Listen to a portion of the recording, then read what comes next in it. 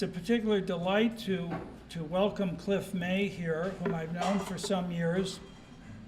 He, as you know, is the founder and president of the Foundation for the Defense of Democracies, a group which has become one of the most important public policy think tanks in Washington through its articles, through its policy papers, through its seminars, through its conferences. Just an example from today, one of the senior scholars, Roel Mark Gerecht, had a piece in the Wall Street Journal as an op-ed, a very insightful piece about whom we should wish to have win in the Iranian presidential election.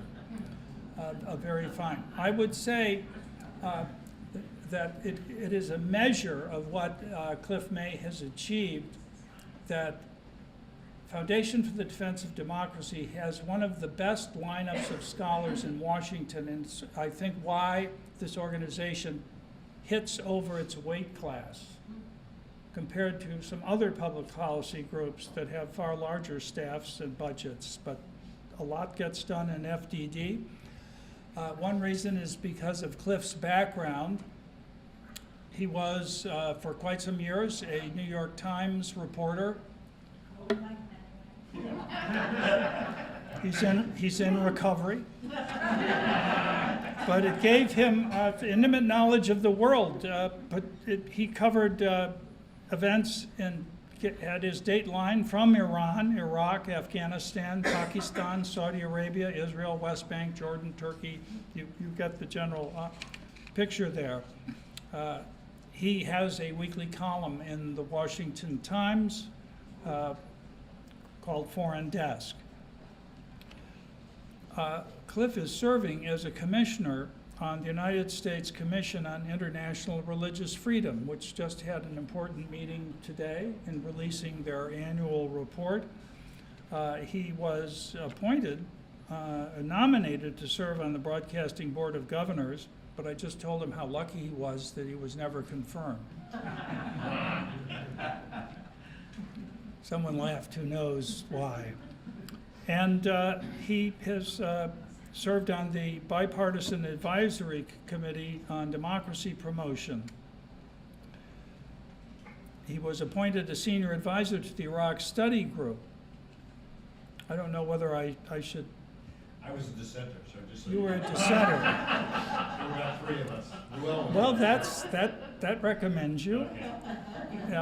Can I tell the joke about the baggage claim in Yemen? Please. Okay, so in 2009, at the end of 2009, Cliff May suggested releasing the detainees from Guantanamo to Yemen and then sending missile strikes to the baggage claim area.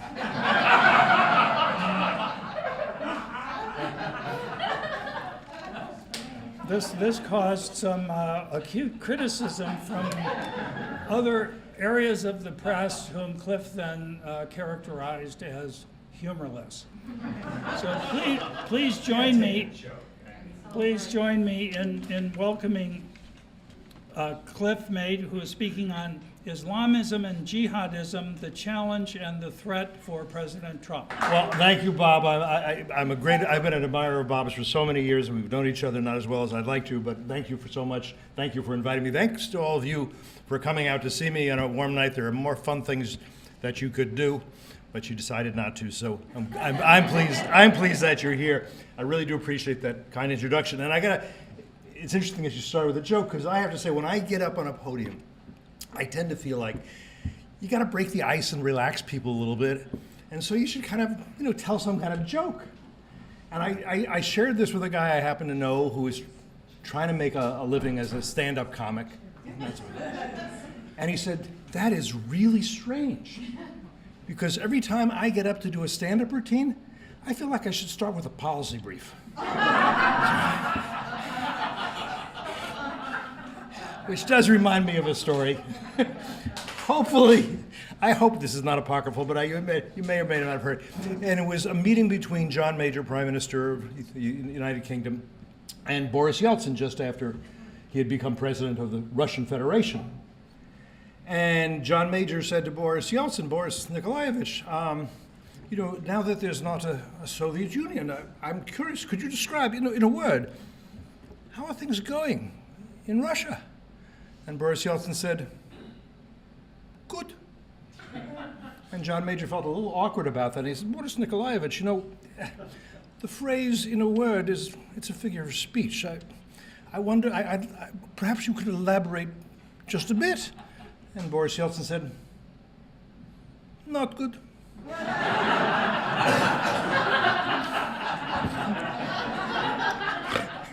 So, similarly, if you ask me to sum up how the United States is doing 100 odd days after the inauguration of a new president, and they have been kind of odd days, that's not a criticism, it's just an observation, I would say good.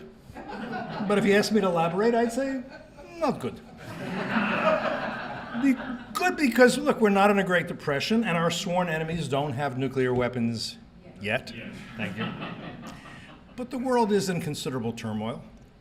President Obama's various foreign policy experiments, the reset with Russia, the nuclear deal with Iran, his outreach to Muslim countries, and his early and special friendship with Turkey's Erdogan, his pivot to Asia, his opening to Cuba, these initiatives did not produce the results one might have hoped for. North Korea today is ruled by a loony fat kid with a bad haircut and nuclear weapons and missiles whose range his rocket scientists are attempting to expand every day. North Korea is a can that has been kicked down the road by a string of administrations since 1994, when President Clinton concluded the agreed framework. You remember with Kim's father, that was supposed to prevent North Korea, from going nuclear. It did not. How is that different from the deal that President Obama concluded with Iran? Well, the Iran deal is not meant to stop Iran from becoming a nuclear-armed power. It's only meant to slow its progress. While we do what, exactly? Iran was once a great imperial power. Its ambition is to be one again. The same may be said of Turkey, and of China, and of Russia. Not one of these Eurasian nations, I think they're all Eurasian nations, is free and democratic. Not one is trending in that direction. Not one is a friend of America, though Turkey is a member of NATO, so officially it's our ally. That's a paradox, and it's a dilemma. Jihadists, I don't have time to talk today about all of America's national security concerns, so I'm going to focus on the one I consider the most challenging, the one that too many world leaders, too many academics, too many journalists are most reluctant to discuss forthrightly, the Islamist and jihadist threat. And when we have a little Q&A afterwards, I'll talk about whatever you like, but I'm going to focus on that and get into the weeds about it a bit. Islamism and jihadism are on the rise, not just in the Middle East, as I think most of you know, but also in Europe, also in Asia, and also in Latin America. FDD has been doing some research on specifically that, and we did congressional testimony, one of our scholars, last week on that. And penetration is much greater than you might expect. What's the difference, in my view, between Islamism and jihadism? What is the distinction I'm making? Both embrace the imperative of Islamic supremacy and domination. But whereas jihadists believe that such domination can only be achieved through the sword, through warfare, Islamists are willing to achieve their goals through less bellicose means as well, for example, through elections. So while all jihadists are Islamists, all Islamists are not jihadists, but both, I'd argue, represent serious threats to us. And we do not have, and we never have had yet, a coherent and comprehensive strategy to defeat those ideologies and those motivated by them. Actually, it's a little worse than that. I want you to imagine that Bob had invited me here on September 12th, 2001. And imagine that I had come here and I had said, here's my prediction today. Within less than 20 years, the United States will be giving billions of dollars and a path to nuclear weapons acquisition to the leading state sponsor of terrorism in the world, according to us, according to the US government. Well, you'd have said I'm crazy. Bob would not have invited me back. Bye-bye. But I would have been right if I had come here in 2001 and had predicted that. That's where we are. As for President Trump, again, good and not good. I don't think he's studied or thought deeply about national security and foreign policy. I don't think he knows much about history. That's an observation, not a criticism. But I also think he has put together an astonishingly good national security team. James Mattis at the Pentagon, H.R. McMaster, National Security Advisor, Mike Pompeo, wonderful guy over at CIA, Nikki Haley at the United Nations. I'm startled by what a fast learner she is. John Kelly at DHS, at Homeland Security, tremendous. So if you ask me to sum up, not in a word, but let's say 3 words, what should be America's strategic doctrine in response to these threats? I'd say peace through strength. Not peace through conflict resolution, not peace through win-win scenarios, certainly not peace through appeasement or the international community, which has all the reality of the tooth fairy. Not peace through weakness, not peace through mutually assured destruction. America's military might, its cyber capabilities, both defensive and offensive, its missile defense systems, our economy all need to be as strong as possible, much stronger than they are right now. We need to be not just maintaining our leads in these realms, we need to be increasing them. All the instrumentalities of American power need to be utilized if we are to win the war being waged against America and the West. This must be our priority. It can't be an afterthought. It can't come in second or third. We need to take the fight to our enemies. They should not be allowed to plot against us in comfort and safety. We want, or we should want, them to be awed and daunted. It's not enough to say we'll prevail in the end. Our enemies should conclude that challenging us is a fool's errand. That should be the perception, and that should be the reality. At the moment, it is not. There are big holes in America's military readiness, and we have not been adequately modernizing. Nor do we have a serious strategic communications capability, as you know only too well. In congressional testimony last week, and if you saw this, former Director of National Intelligence James Clapper said he favors a USIA, United States Information Agency, on steroids to counter-message jihadism as well as Russia's robust propaganda campaigns. He's right, but why didn't he voice that opinion during all the years he was working for President Obama? So that's the gist of my argument. What I'm going to do now is elaborate, more than 2 words, point out what I see as the most important dots, and make an attempt to connect them. I'm going to begin with just a few words about the Foundation for Defense of Democracies, the Policy Institute, or use of vernacular, the think tank that, as Rob mentioned, I founded and where I still serve as president. It was created right after 9/11. But interestingly, the people who helped me bring it into existence, extraordinary individuals whose names you'll know, my interns never do, in particular Gene Kirkpatrick and Jack Kemp. It's great to be someplace where I don't have to tell people who those are. We're worried about terrorism and the forces driving and justifying terrorism earlier than 9/11. In fact, and believe it or not, it was less than a week when they came in and I had a meeting with them, a consultation intended to help them flesh out some of their ideas. There had been at that point a string of attacks on Americans that they recognized. Beirut in 1983, the World Trade Center in 1993, Khobar Towers in 1996, 2 African embassies in 1998, the USS Cole in 2000. There were a lot of others that are less well known that they were aware of.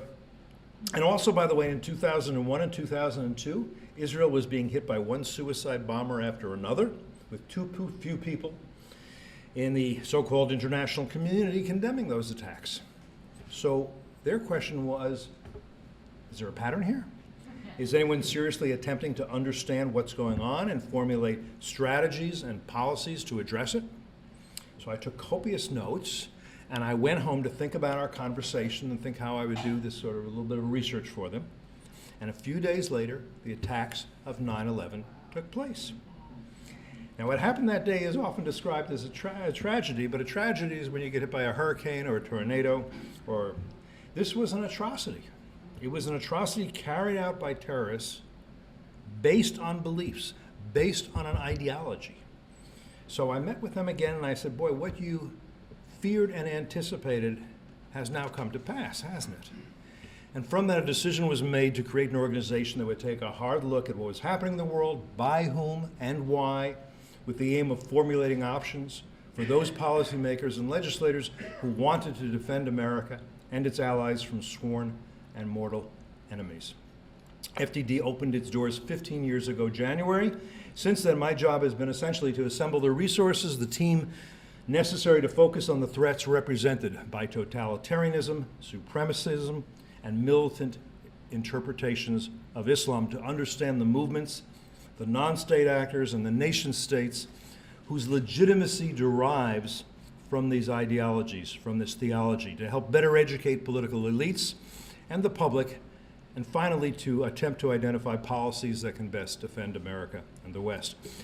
I got to tell you that actually this subject had been on my mind for a very long time in a nebulous sort of way. And the reason is that in 1979, I was a young foreign correspondent. A revolution broke out in Iran. The Shah fled, the Ayatollah Khomeini returned from exile. I was asked to cover this by, of all people, Bill Moyers for a TV show he had called Bill Moyers International Journal, and also CBS Radio and Hearst newspapers. In those days, some of you are old enough to remember, Hearst newspapers were in Los Angeles and San Francisco and Baltimore and a lot of different places. Never mind all that. The point is, I vividly recall my first glimpse of Ayatollah Khomeini. It was in the holy city of Qom. It was a windy day and the air seemed very dusty. There were thousands of people there. He lived in a very small bungalow, very modest, I have to say, with a flat roof. Didn't rain much, you could have a flat roof there. And we waited and waited, the small camera crew I had, my Iranian producer, my sound man, and finally Ayatollah Khomeini appears on the roof of this little bungalow. And I gotta tell you, he was an absolutely charismatic figure. Black robes, the turban, the white beard. And he's not like an American politician. He's not waving to the crowd. He's not pointing at people. He's not, he's not having a good time. He looks like a stern father. And he just looks at the crowd for the longest time. He doesn't say a word. And then with one motion, maybe a benediction, I don't know, he kind of did like that. And the crowd went wild, cheering, and the women ululating. You all know what ululating is. And at that point, my producer, who I'd met up with there, who was an Iranian, turned to me and he said, "You are very lucky." And I thought to myself, what does he mean by that? And I wasn't sure, and I took a stab at it. I said, "You know, Bijan, you're right. I'm very lucky because, I could have some job in some office somewhere, and instead, I got a front row seat on history. I mean, this is really exciting. Here I am. This is terrific. You're right. I'm lucky." And he looked at me like I was just the stupidest person he had ever met. He said, "You don't understand, do you? You are very lucky because in all of history, there have been only a few really great men. There was Moses, there was Jesus, there was Muhammad, and now there is Khomeini, and you are in his glorious presence." I said, "Oh, this is not your father's revolution." Let me read you something by the famous Tunis-born Muslim historian and philosopher Ibn Khaldun. In the Muslim community, jihad is a religious duty because of the universalism of the Muslim mission and the obligation to convert everybody to Islam, either by persuasion or by force. The other religious groups did not have a universal mission, and the jihad was not a religious duty for them, save only for purposes of defense. But Islam is under obligation to gain power over other nations. Ibn Khaldun did not come to that conclusion because of any legitimate grievances against America or Israel. He did not come to that conclusion. Some of you know the punchline of this joke, I can tell. He did not come to that conclusion because he was concerned about economic injustice or global warming. How can I be so sure? Because Ibn Khaldun died in 1406. Today, and I want to say this clearly, most Muslims do not subscribe to this reading of Islam. Among those who do not, the Ismailis, the Ahmadis, modern Sufis, most Kurds, the Hashemites of Jordan, the Malikis of Morocco, the Ibadis of Oman. Egyptian President Abdel Fattah al-Sisi is fighting jihadis every day in the Sinai. Islam has traditionally been moderate in West Africa, where I lived for a while, and in the Balkans and the South Pacific, though in recent years, radicals have been making serious inroads in all of these places. As you know, you probably know, but I won't talk about Indonesia now. I don't want to get on a sidetrack. There are also reformist Muslims, Muslims who actively challenge the bellicose readings of Islam. They very much deserve our support. Indeed, such Muslim reformers are despised and marked for death by their radical co-religionists. Unfortunately, few Muslim reformers have either wealth or political power in what we have come to call the Islamic world, nor in that world is it safe for them to even speak freely, much less organize against the Islamists. The Islamic project, as Ibn Khaldun interpreted it, began to be revived in the 20th century, soon after the fall of the Ottoman Empire and the abolition of the Islamic Caliphate. As you all know, that was in 1924.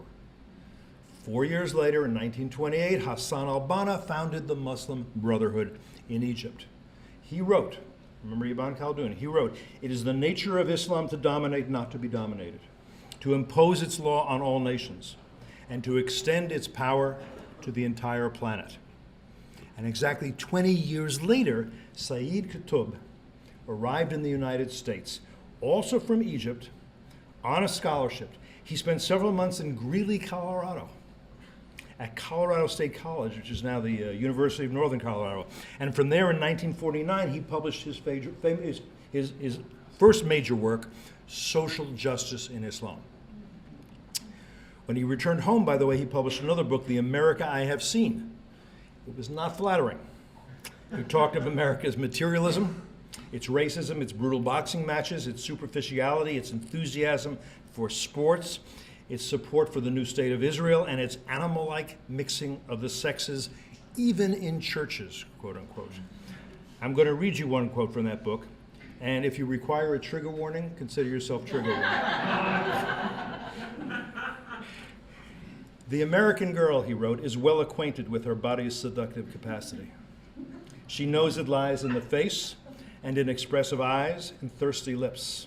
She knows seductiveness lies in the round breasts, the full buttocks, and the shapely thighs, sleek legs. And she knows all this and does not hide it." His writings developed Muslim Brotherhood thinking and also fortified the theoretical and theological foundations upon which other Islamist groups would build. Qutb said there could be no mixing of Islamic law, Sharia, and democracy because Sharia is from God, Allah, and therefore perfect and comprehensive. By contrast, quoting again, democracy is a human system and therefore error-ridden and incomplete.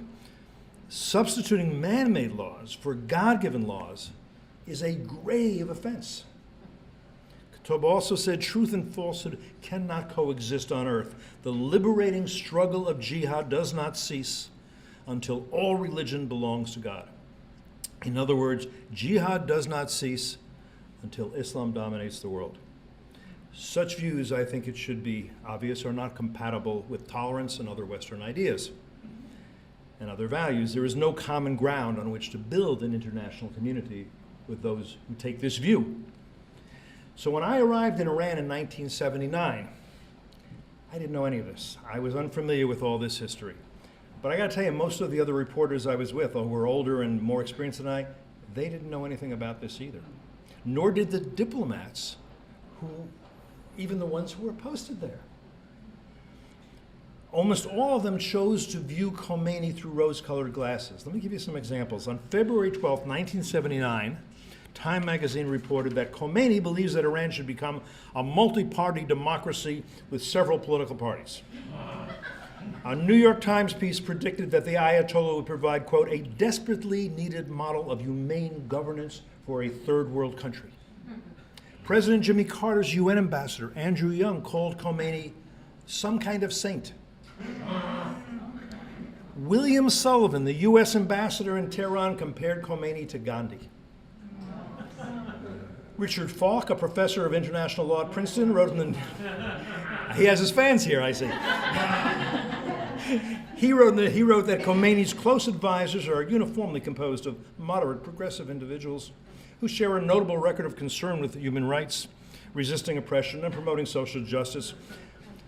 Anyway, you think that hurt Falk's career? Let me tell you, it didn't. And as you probably know, a lot of you do. In 2008, the UN Human Rights Council appointed Falk to a 6-year term as UN Special Rapporteur on the situation of human rights in the Palestinian-occupied territories since 1967. They just can't ruin themselves. I was, as I said, not well educated, but I was skeptical by nature and as a result of the fact that I had spent some time living and studying in the Soviet Union. So it seemed to me unlikely that moderates would prevail over radicals, or that true believers would be patient for long with those they regard as apostates, or that Khomeini would, in the end, tolerate dissidents, critics, or the disobedient.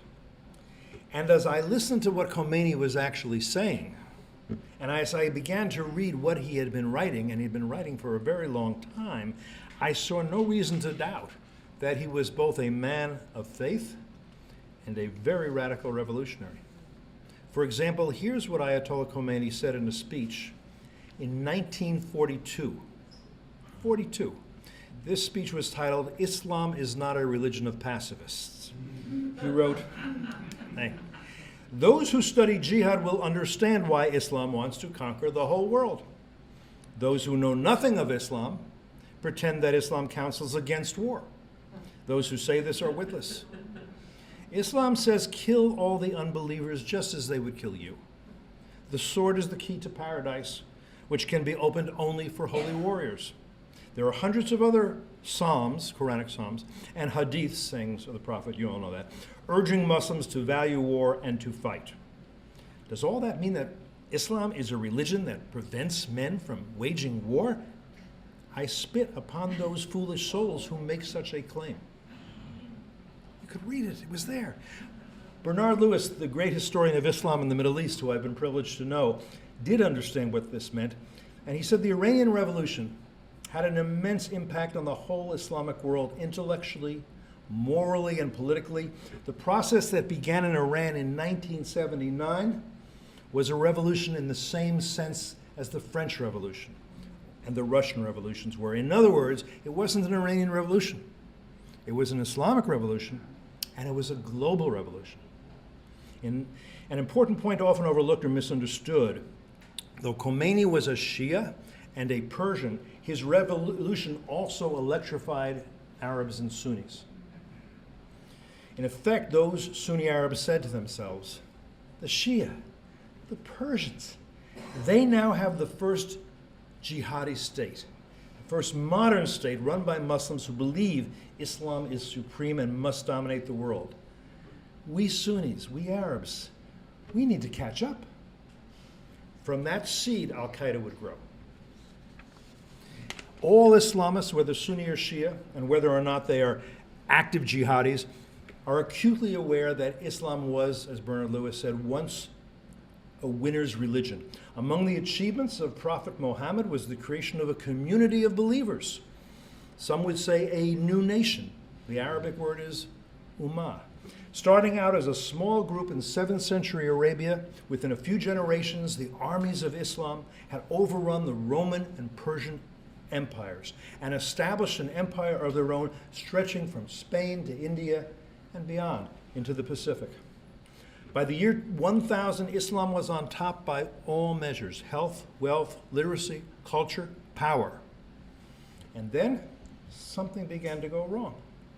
To Islamists, and again, I use that term to mean those committed to the goal of Islamic supremacy and in time world domination. It is an article of faith, and I'm using that term quite literally, that Muslims lost ground because they strayed from the path of true Islam, the path trod by the Prophet and his companions. Over time, they allowed themselves to be seduced and corrupted by the West and its vices, materialism, individualism, and lasciviousness among them. Think back to Sayyid Qutb. Islamists angrily insist that the world's Muslims are under assault by Jews, of course, but also by Christians and other infidels, all led by the great Satan, the United States. The faithful, they add, have a right to defend themselves, and no acts, no matter how barbaric, are forbidden to them. Have we ever heard anything like this before? We have. In the 20th century, Hitler railed against the victimization of the Germans by Jews and other foreigners. Terrorism, Hitler once said, quoting here, is the best political weapon. With uncanny prescience, he added, demoralize the enemy from within by surprise, terror, sabotage, assassination. This is the war of the future. Hitler preached that the Aryans were a master race who would achieve victory in a racial struggle and rule over all other races. By the way, communists preached that the working class would achieve victory in a class struggle and rule in a dictatorship of the proletariat. And Islamists preach that Muslims will achieve victory in a religious struggle and will rule over disbelievers and eliminate heretics and apostates. They believe the world is divided. There is the Dar al-Islam, the world ruled by Muslims, and there is the Dar al-Harb, the world ruled by disbelievers, but the more literal meaning of Dar al-Harb, realm of war. As a first priority, Muslims must retake the lands that were once conquered and ruled by Muslims, but which are now under infidel control. Look at any map of Africa and the Middle East today. From Marrakesh to Bangladesh, it is all, with a tiny but significant exception of Israel, Dar al-Islam, although they'd say that some of those ruling are heretics or apostates. That's why in Islamist eyes there can be no acceptance of a Jewish state or the right of Jews or any other minority to self-determination. There can be no peaceful coexistence. At most there can be a hudna, temporary truce. In the Islamist view, Israel and much of Spain as well and parts of Europe are among the lands that Allah gave to the Muslims as an endowment and which must be taken back. One way or another, jihad is the most direct. To wage, or at least support that jihad, they say, is the duty of every Muslim. A Muslim can do his duty, or a Muslim can shirk his duty, but there is no third option, no compromise, no win-win solution that can satisfy this religious obligation. Islamists offer their followers an incentive the Nazis and the communists could not: the afterlife. Those who fight and die for Islam become shaheeds, martyrs, entitled to a seat next to Allah and the attention of 72 black-eyed virgins. In case you're wondering, female martyrs spend eternity with the man of their dreams. And by the way, 40 more seats in paradise are reserved to the friends and family of the Shihad. The 20th century's greatest analyst of mass movements, in my opinion, may have been Eric Hoffer, a self-educated longshoreman who wrote 10 books and won a Presidential Medal of Freedom. In The True Believer, published in 1951, he wrote, "Though there are differences between the fanatical Christian, the fanatical Muslim," he actually used the term Mohammedan, which is not quite accurate, but the fanatical nationalist, the fanatical communist, and the fanatical Nazi, it is yet true that the fanaticism which animates them may be viewed and treated as one. The same is true of the force which drives them on to expansion and world domination. He wrote as well, "The practice of terror serves the true believer, not only to cow and crush his opponents, but also to invigorate and intensify his own faith." 51. So, as Lenin would say, что делать? What is to be done? I suggested earlier that we need a coherent and comprehensive strategy to defeat these ideologies. We have managed to conceive and implement such strategies in the past. Our strategy against Nazism was belated and mostly kinetic. To defeat the Nazis and their allies required battles on many fronts, from the North Africa to the South Pacific to Europe. World War II, though relatively brief, was exceedingly lethal. More than 60 million people killed, about 3% of the world's population at the time. The Cold War followed. It was much longer, but less kinetic and less lethal, at least for America. I think it's a more apt strategic model for the current global conflict. In 1946, diplomat George Kennan sent his long telegram from Moscow analyzing Joseph Stalin's ideology and intentions. Largely on this basis, President Truman in 1947 decided to contain the Soviet Union and assist those threatened by communist aggression. 3 years after that, a State Defense Policy Review Group was established under the chairmanship of Paul Nitze, Director of Policy Planning in the State Department. That group produced NSC 68, a 58-page national security report on the USSR, its, quote, fanatic faith, and its determination to impose its absolute authority over the rest of the world. NSC 68 explained why totalitarians could not sincerely embrace peaceful coexistence. It said the United States, as the principal center of power in the non-Soviet world and the bulwark of opposition to Soviet expansion, is the principal enemy whose integrity and vitality must be subverted or destroyed by one means or another if the Kremlin is to achieve its fundamental design. On this basis, President Truman implemented a robust set of policies, including covert actions, psychological warfare, all communication strategies, all aimed at weakening the Soviet Union and frustrating its imperialist designs. But in 1983, President Reagan came to the conclusion that containment had proven insufficient and attempts at détente unavailing. He accused his predecessor, President Carter, of vacillation, appeasement, and aimlessness.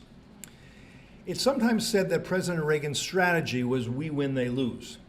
In fact, that was the desired outcome. The essence of his strategy was articulated in National Security Decision 75. NSDD 75 was an extraordinarily ambitious across-the-board assault on the Soviet Union, in the words of Paul Kenger, author of The Crusader, Ronald Reagan and the Fall of Communism. To the disapproval of many academics and State Department officials and journalists, Mr. Reagan would call the Soviet Union an evil empire and exert pressure, diplomatic, military, ideological, and not least economic, on a regime that was neither as strong nor as stable as it looked to most observers, the CIA very much included. On December 25th, 1991, 3 years after President Reagan left office, the hammer and sickle flag that had flown over Moscow since early in the 20th century would be lowered for the final time, and Boris Yeltsin would be the first president of the Russian Federation. In retrospect, it may appear that the defeat of communism was inevitable. More plausibly, it was the result of Mr. Reagan's revival of national strength and purpose, combined with solid research, analysis, and above all, strategic planning. Many Americans and Europeans disapproved of the project and of Mr. Reagan. They believed the Soviets had a thing or two to teach us about social justice, and they looked forward to communism and capitalism converging. Such people are with us still. They seek to appease our enemies. Not good, as Boris Yeltsin might say. Can Islamism and the terrorism it inspires be defeated? The future is unknowable, Churchill recognized, but the past should give us hope. The past also tells us that prevailing against totalitarians is no walk in the park. It will require strategizing, prioritizing, and sacrificing. Are we in the West up to that task? About Europeans, I have to tell you, I am not at all confident. As for Americans, I hope so. But we are a divided nation right now, deeply divided. Perhaps we can come together again, but that process does not seem to me to be yet underway. What is underway, inconveniently, is a global revolution, one that threatens free peoples and those who might like to be. And it is led by true believers, Sunni and Shia, who nurture ancient resentments and harbor utopian ambitions. They exhibit a formidable will to power. They have a strategy, and they are prepared to fight a long war.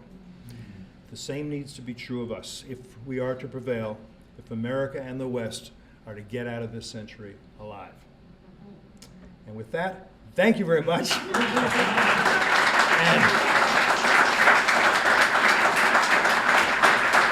I look forward to a discussion.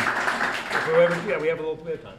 Indeed we do. Please, Cliff, why don't you call on? Yeah, go ahead. I, of course, agree with your analysis. But Oh, good. I think many do. But programmatically, strategically, what are you proposing? I mean, for instance, on simple things, Daniel Pike says you don't need to ban Muslims, you need to impose a loyalty test or to exclude those who believe in Sharia. Where would you begin this fight against jihadism and Islamism? And you weren't clear whether all the vast majority of Muslims, let's say here in America, so-called peace-loving Muslims, do they belong to one of these two groups? A couple of things. I mean, I think in terms of what we know, and we don't know as much as we ought to, let's assume that no more than 10% of the Muslims in the world are Islamists. Reasonable thing, more or less.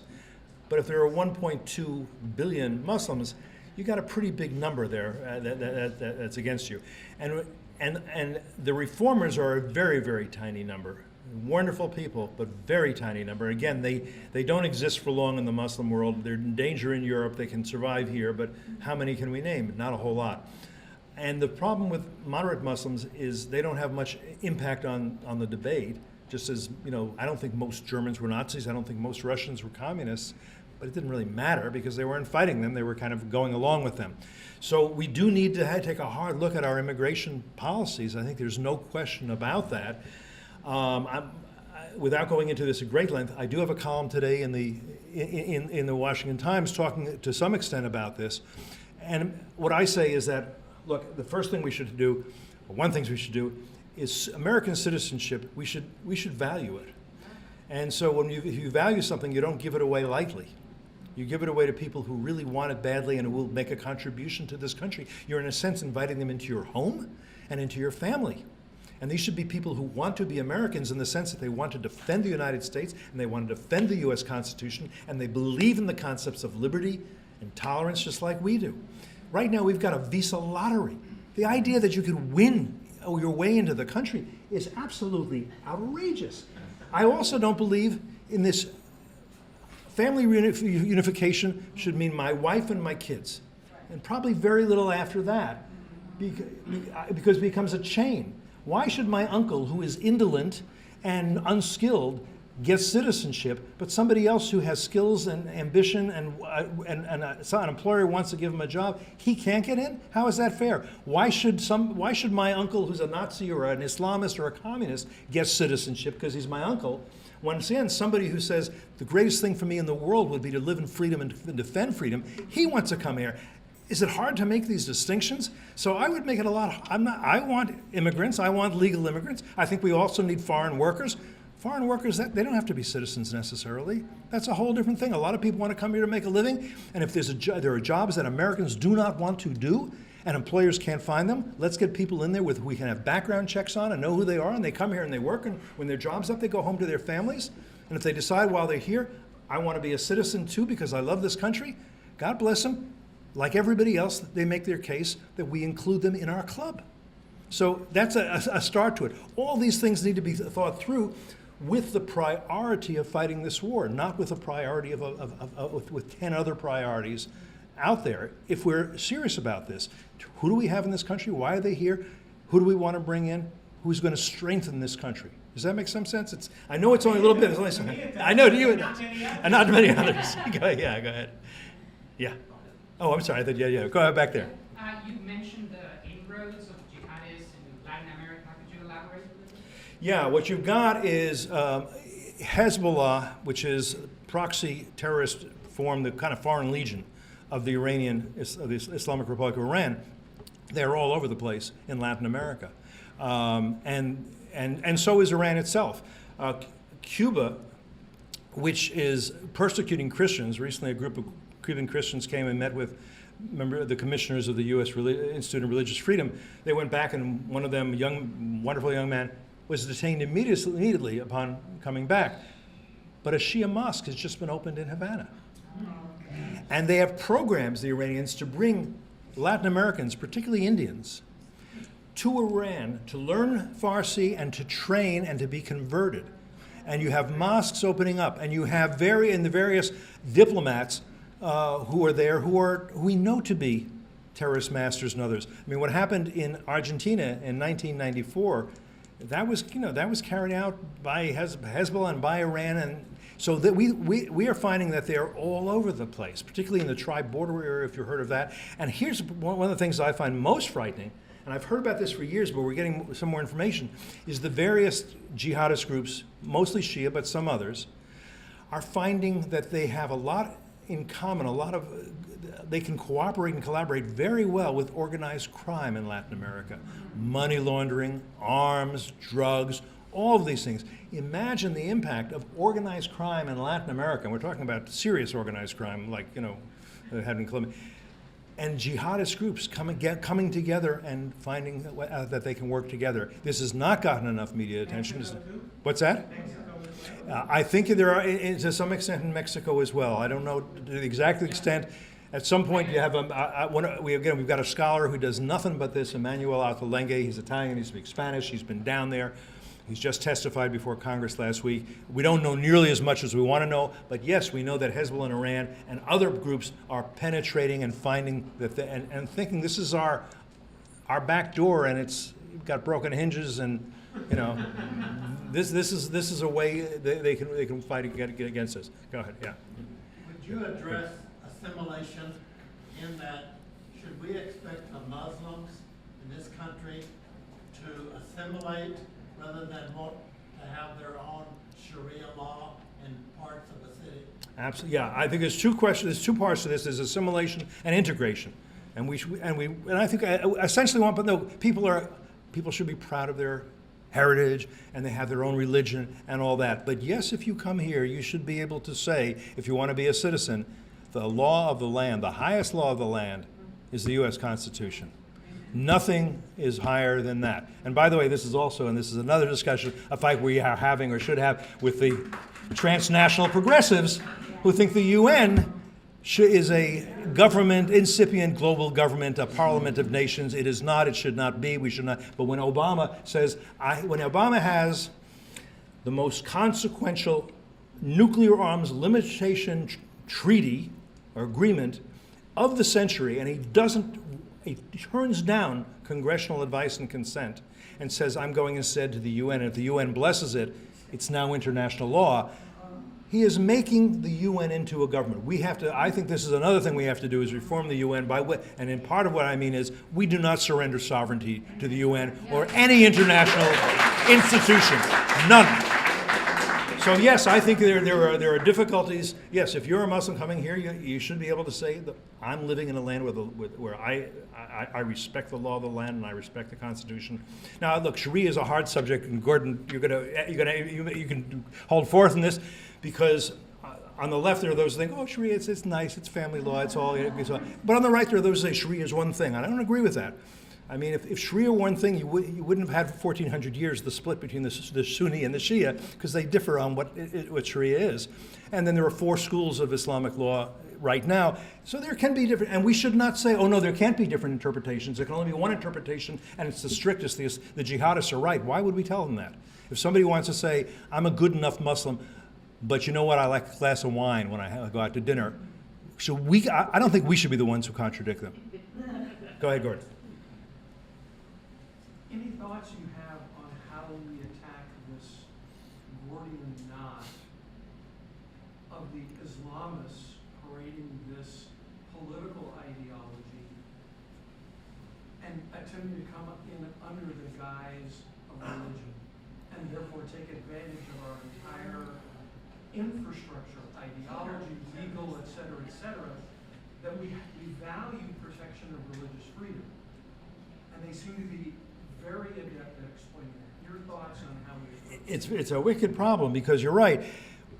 part of it is we understand how to say that is, in terms of communism or Nazism, that is an odious ideology. When it's a religion, we get all disoriented, all befuddled by it. And so I think it is useful at least, to say what I've said here, which is that Islamism is an ideology derived from a theology. Okay? Just because you're a Muslim, you do not have to necessarily subscribe to these views. And there are well-known Muslim scholars who would say this. Bassem Tibi wrote a book called Islam and Islamism. And you have to agree with 100% of it when he says, you don't, just because I'm a Muslim, I don't have to be an Islamist. In other words, I mean, it's interesting. I can go out and in the most progressive group and rail against white supremacism. And everybody says, yeah, thank you, Cliff, very good. But I talk about Islamic supremacism. Well, why? Are we against supremacism or only certain kinds of supremacism? I don't know. But I think this is part of it, that we have to identify what we're talking about as an ideology, and we have to be against this ideology. We have to ask Muslims to be, without equivocation, against this ideology of Islamism, of Islamic supremacy, and world domination. Could I follow up on Yeah. that briefly? Given the secularization of our both academic and political elites, are we structurally in a position to do that? And by that I mean, I spent a career and a half in the military and the national security field. Grew up thinking that the defense of the country was one of the primary functions of government. Right. Here, here. Yeah. But given the leadership that we have, I'm not talking administration, but our cultural leadership, are we in a position where maybe the government is really not equipped to deal with this, and perhaps non-government organizations, even like your own, perhaps have a larger role to play in some of this than perhaps the Cold War model might even suggest? It's a hard question. I'm not sure I have the answer. I'm more hopeful about America than I am about Europe at this point, because the Europeans do not seem to be capable of defending their civilization or culture. It's sort of suicide by multiculturalism. And I do think that I'm in favor of pluralism, but not multiculturalism, which suggests that all cultures are the same. No culture is better than any other. I have no preferences. Well, if you have no preferences, that's great, because some other people do. And since they feel rather strongly about it, they're going to dominate you.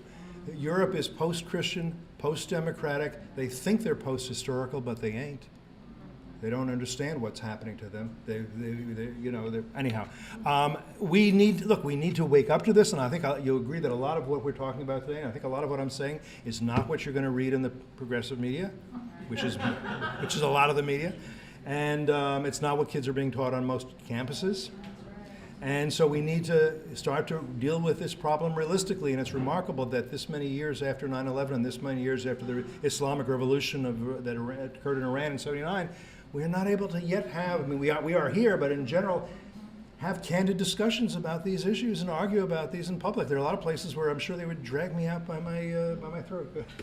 Considering their use of taqiyya, how would you go about setting up a process or procedure to vet them or overcome their lying to you? Taqiyya, is the idea that you can lie to your enemies. Look, I would, just to be fair, in any conflict, one side lies, you lie to your enemies lie to you. That's always the case. If you're talking about it in terms of immigration particularly, that's where I say we should have a very selective regimen in terms of who comes into this country. Very selective. And not huge numbers, because you can die. You know what? Rob has a bottle of wine, and I have a glass, and I can still get up here and talk to you. But if I drink the whole bottle, probably not. So we got to be able to assimilate. We got to be able to digest what's coming in, right? I don't know how many. I'm not going to get. But I will tell you that I think. Look, when you set up, as they have in Europe, ghettos of Muslims. And we have it here in And we have it here in certain places. The Somalis are not doing a great, they're not being integrated and assimilated. These can become ghettos or they can become colonies, depending. In Europe, I think they're more and more becoming colonies because you have radical clerics who then lay down the law, lay down the Sharia law, say here's what is allowed and here's what's not within our territory. And when you and at that point, those people are not going to become French or British or German. What would you do with Dearborn? What would you do? Dearborn is not. Look, I don't think Dearborn is necessarily the worst because a lot of in America, I think we need to be careful going forward, but we're okay right now. The majority of the Middle Easterners we have, our Arabs, are actually Christian. Now, some of them are anti-Jewish and some of them are anti-Israeli. But I'm not going to throw anybody out who's here legally. We don't need to do that. But going forward, let's have a policy on immigration that benefits American citizens in our society. Let's start at this point. You know, we got a lot of people that you and I disagree with vehemently. Teaching on our campuses and not just in Dearborn. But let's think about what we do. What we do now, we can't change the history. So how do you set up a system to vet people coming from countries that are totally dysfunctional, say like Syria, where it's impossible to know if they were criminals in the past, if they were committed atrocities? How do you do that? I think you pretty much can't, and where you don't have sufficient information, you probably shouldn't be, and I think I think a lot of look. First of all, I don't think the solution to the pathologies of the Middle East is to try to identify all the good people and bring them to America and Europe, and leave those countries to the bad guys. I don't think that's going to work. I don't think that's a plan, and I think that's what a lot of people are talking about. Well, it's terrible. I think what we want to do is make it possible for them to stay, and for the good guys to prevail there. Now, that's not an isolationist foreign policy, but I'm also not saying that we should be sending 100,000 troops. But could you have, and could we have had, what are called safe zones, I would call self-protection zones in parts of Syria? Yes, there actually are some like that, particularly across the border from Israel, where the Druze live. Why? Because some of you may know this, some of you may not. The Druze population of Israel are very, very loyal citizens of Israel. They are serving the military. And the Druze essentially went to the Israeli government and said, our brothers and sisters in Syria, they're under attack and they're dying. We're going to ask you to help. And they said, yeah, well, we will. And so very quietly, Druze Mountain and the area of Dara, they have been trying to help set up these self-protection zones. They're trying to stay out of there so nobody knows. But various things, equipment, ammunition, weapons, get to people who need it. We need to do that. Look, this is another discussion. The nation state, the Westphalian principle, is failing in the Middle East. This experiment is not coming out so well less than 100 years later. I don't think Syria is a state again. I'm not sure it ever was a coherent state to begin with. But I don't think it's enough to sit back and watch the fires burn either. I don't think it had to get as bad as it has gotten. More than 500,000 dead, more than 5 million displaced or refugees. It is really a shocking thing that Samantha Power, who literally wrote the book on genocide and said we cannot be bystanders to genocide, was a member of Obama's cabinet and the UN ambassador presiding over genocide in the Middle East. Does she, and evidently Obama, she brought that up a couple times. Did you hear about this? And Obama said to her, Samantha, we've all read your book. She should have resigned. She didn't. We read your book.